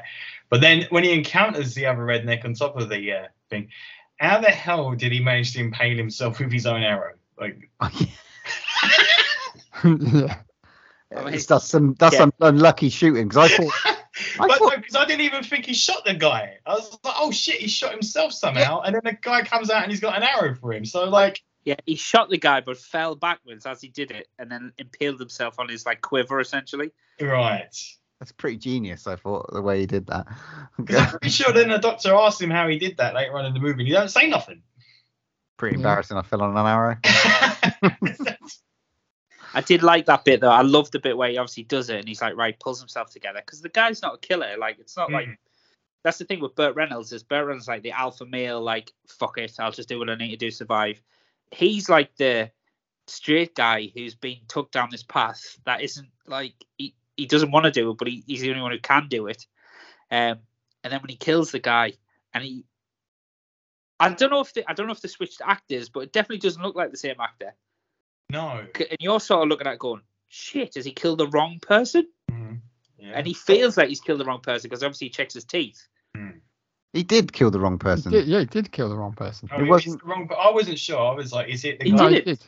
Yeah, right it was person, the he took wrong. his teeth That was a different guy. That was the sheriff's brother, wasn't it? No, but he checks his teeth, and he's wearing false teeth. Yeah, he took his teeth out. Yeah, he did but kill the right guy. The guy who raped the guy was the sheriff's brother. Oh. Yeah. Okay. He was the guy that they murdered and buried. So they definitely killed the right person then.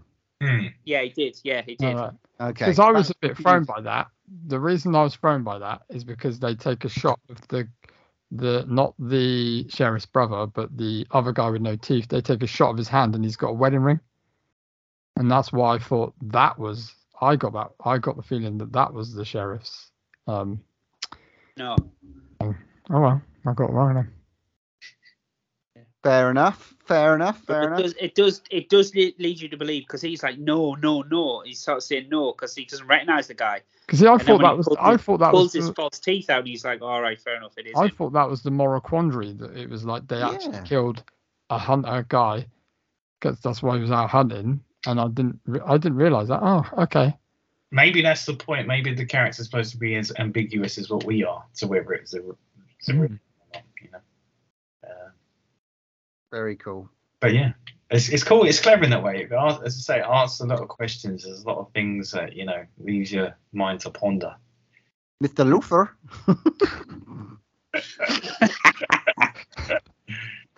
And it's surprising to me because I didn't after I always remember the film just finishes, they kill the guy and then it ends, and then to go to that other house and have the police get involved. I didn't remember that part at all, and I found that all to be really tense. I was like, still in the shit. You don't know if they're going to get away with it. Yeah.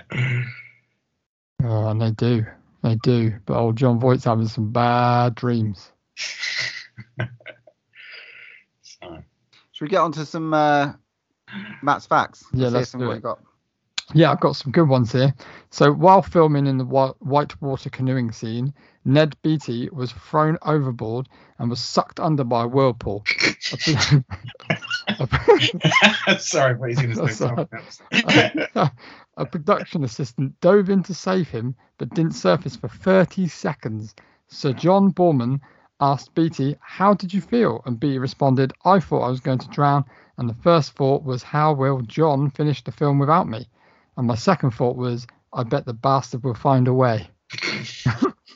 Apparently, Burt Reynolds broke his coccyx tailbone while going down the rapids when the canoe capsized originally. A cloth dummy was used originally down the stream, but it looked too fake. So then they decided to send him down, and he broke his coccyx, which is fucking crazy. According to director Sir John Borman, the gas station attendant's jig, the dueling banjos, was unscripted and spontaneous. That fucking was freaky, that dancing. I'm sorry. Yeah. That added to it big time. It's so weird. This is the movie Burt Reynolds appeared in, as opposed to The Godfather in 1972. He was being considered for the part of Michael Corleone. But Brandon said that if Burt Reynolds was in his movie, he would quit. Yeah. Following the film, I love Marlon Brando. But Butcher loved this. Butcher loved this next one. Following the film, tourism increased to Rabun County by the tens of thousands. By 2012, tourism was the largest source of revenue in the country. Jon Voight's stunt double for his film, Claude Terry, later purchased equipment used in the movie from Warner Brothers, and then he founded what was now the oldest whitewater rafting adventure company in the Chattahoochee River Southern East Expeditions. By 2012, rafting had developed as a $20 million industry in the region. Wow. That's fucking crazy. Now. I will admit though, when they first started off on their little canoe trip, when they were just paddling along in the beginning, I was quite enjoying it. I was like, oh, this is really nice. Pretty place. It does look nice. However, I want to know how many tens of thousands of those people were looking for a good old bumming. During the film, how many of them had pretty faces? Yeah. During the filming of the canoe scene, author James Dickey showed up inebriated and got into a bitter argument with Sir John Boorman, who had rewritten Dickey's script. They had a brief fistfight and Boorman's nose was broken and 4 of his teeth were shattered. Dickey was thrown off the set, but no charges were filed against him, and the two reconciled and became good friends, and Boorman gave Dickey a cameo as a role as the sheriff at the end of the film. Okay. And this is fucking crazy. My last one. To minimize costs, the production wasn't insured and the actors did their own stunts. Oh wow. So all that talk about insurance was a dig at, like, we don't need insurance. Fuck it. Clever. See, this is when real men made real movies. This is why a cinema is in a state it's in. Well, that's it, yeah. Agree. Yeah. 2 million. I looked at it. It's about 2 million budget estimated, and then like it made about like less than $5,000. Oh, really? So it's really. I don't know if they. It's weird though, because it's such an iconic film. You thought it would have smashed it upon its release. Especially with the got tourism. For Oscars, didn't it? Yeah. I don't know, mate, but don't know. It was before the summer blockbuster that was Jaws, so who knows? Cool. That was really cool. Rating this bad boy then. Mine's a 9. Well, I picked it, and it is one of my all-time favorite. You can argue if it's a horror film or not, but for me, it scares the shit out of me. So I'm going to give it a 10 out of 10, guys. I love it. Yeah, I think I'd have to go with the 9 rating as well. I think it's just a couple of bits in it that just hold it back for me from being a 10. As I say, just some weird stuff that didn't quite make sense to me. You know, like the guy taking a nosedive into the water and painting himself on his own arrow and stuff. And another bit when he just like decides to discard the weapons after he shoots the guy. He's like, oh yeah, my job's done here, thanks. I don't need this crossbow, I don't need this shotgun. It just launches him into the water. It's like Jamie Lee Curtis in Halloween just throwing a knife away. It's like, what were you doing in the 70s, man? Jesus. Burt Reynolds would have just charmed his way out of any situation in that film. Yeah, it's a 9 from me. I really enjoyed it. I enjoyed it more second time round. I think I took more in. Interesting watch for me. Yeah, definitely. It's definitely like, as an older person now, like more mature watcher, I'd say I definitely got a lot more from it this time round. Cool. Right then, we've got a guest, John. Alleycat Jon. You didn't actually give your score. Mine's a nut. Slipped it in at the start. He said it was a 9. I slipped it in. It wasn't. Did you? Yeah. Oh, slipped it in. He slipped it in like a hillbilly's crotch. Right. Moving on to so we got our next pick, and I think that's John. Have you bought one with yourself for us to watch next time? John in the darkness with a scare. Right, John. Before you go, just before you go, the last 2 guests on the pod have made us watch avocados and people eating shit. So. No pressure. I suppose I should be kind to you this time. Please let it be horror. Please let it be horror. I was thinking Avocado Jungle Women Part 2, as I said to Matt earlier. Yeah, no, I wouldn't buy another pin. I'm going to pick one that is an 80s classic that doesn't really get talked about as much as it should. I don't know if I think Matt has definitely seen it because it's on his shelf. I can see it right behind him. It's on your VHS. It's at the top one. It's The Blob from 1988. Yes!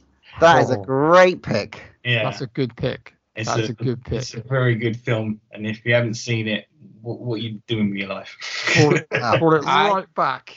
Pull it right back into the horror. I like it. I do not believe I have seen this. Oh, you're in for a treat then. Make sure you're right. I have seen The Blob, but I don't think it's the 80s one. So. No, I think I've only seen the like 50s or 60s one.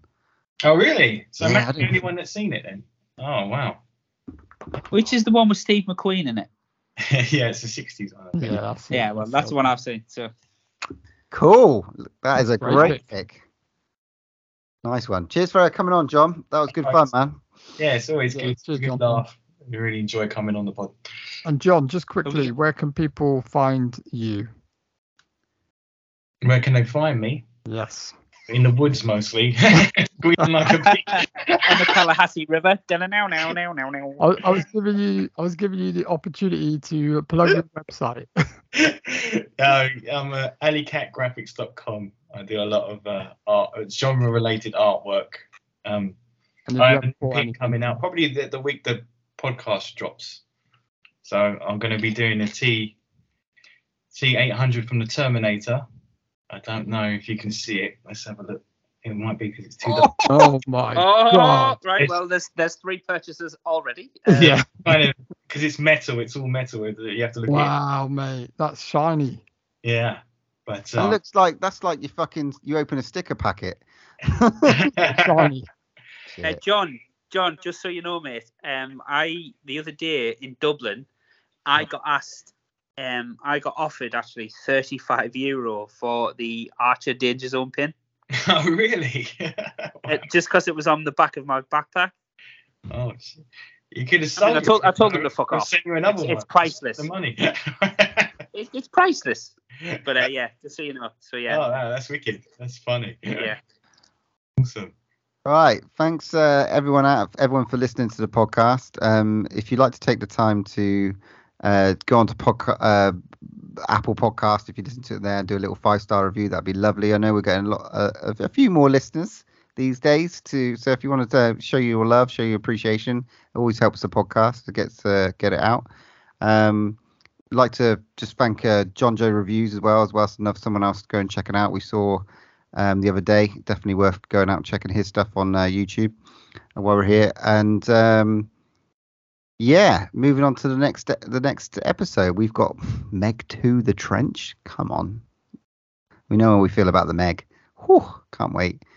Something to scream about. We will be bringing another beautiful conversation. And John's just pulled from the vault. I think it's 1988 or 1989's The Blob. Cannot bloody wait. And there's only one more thing to say. When there's no more room in hell, here's another podcast. I am the devil. And I am here to do the devil's work. You can follow us on Twitter @DrawOneLast, Instagram @DrawOneLastBreath, or pop us an email at drawnelastbreathpod@hotmail.com.